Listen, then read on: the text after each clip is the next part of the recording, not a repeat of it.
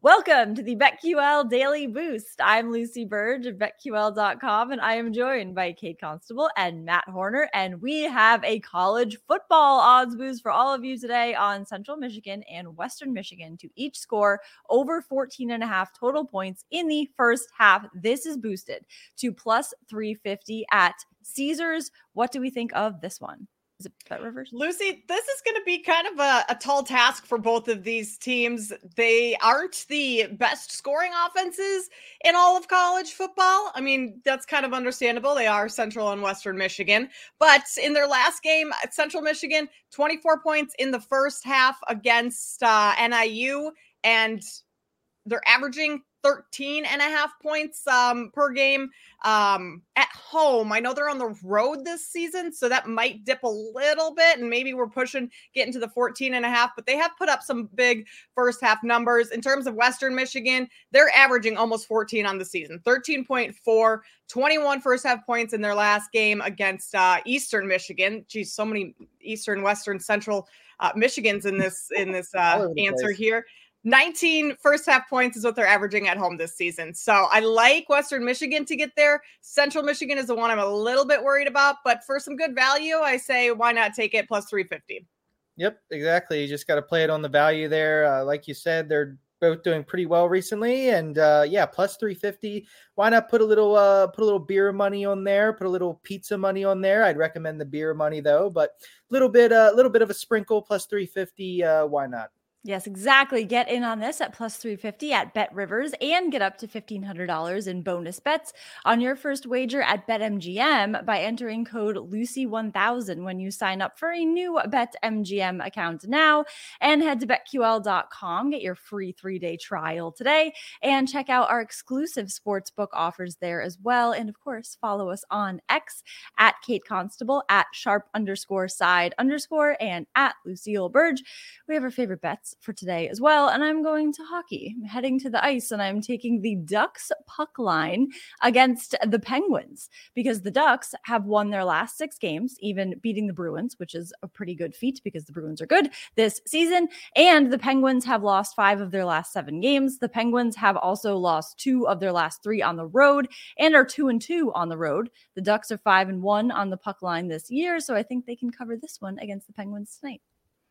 I like that, Lucy. I like that a lot. I'm going to go to college basketball and take my Iowa Hawkeyes. There aren't too many times when I can bet the Iowa Hawkeyes because we know how their football team is. Their basketball team, once we get deeper into the season, they don't play any defense at all. So that's always scary to, bet them during conference play. But early in the season, first game of the year, I like their team total over 88.5, which is a huge number. But Iowa is all offense and no defense, pretty much the opposite of their football team, right? Last 2 seasons, Iowa has ranked 4th in the country in offensive efficiency. They return a couple players, Peyton Sanford, McCaffrey. Patrick McCaffrey is coming back, and Tony Perkins. Those are 3 from last year. I know they did lose Chris Murray, and that's a big blow because he was averaging 20 points a game. But they also have some good freshmen coming in. They have a massive 6'10", 230-pound Owen Freeman, who's going to be great for them down low, great rebounder, get a lot of those putbacks. I think Iowa just tries to run up the score tonight a ton. So I like their team total over 88.5. There you go. Exact opposites with Iowa. It's unbelievable. The basketball team really is just scoring at a ridiculous pace. The offense is slower than molasses. It's one of the worst things I've ever seen, the Iowa Hawkeyes offense. And it usually is almost every year. I am going to give a college football bet for this weekend since I pretty much have nothing for today, quite honestly. I got Arizona minus 9.5 against Colorado. It is now 10.5. If you want to pay the extra juice to bring that down under 10, I wouldn't mind that, honestly. I think they're going to smash them. The Buffs have been a public darling all year. The public loves the Buffs because of, Sanders and all that garbage. They're a bad football team.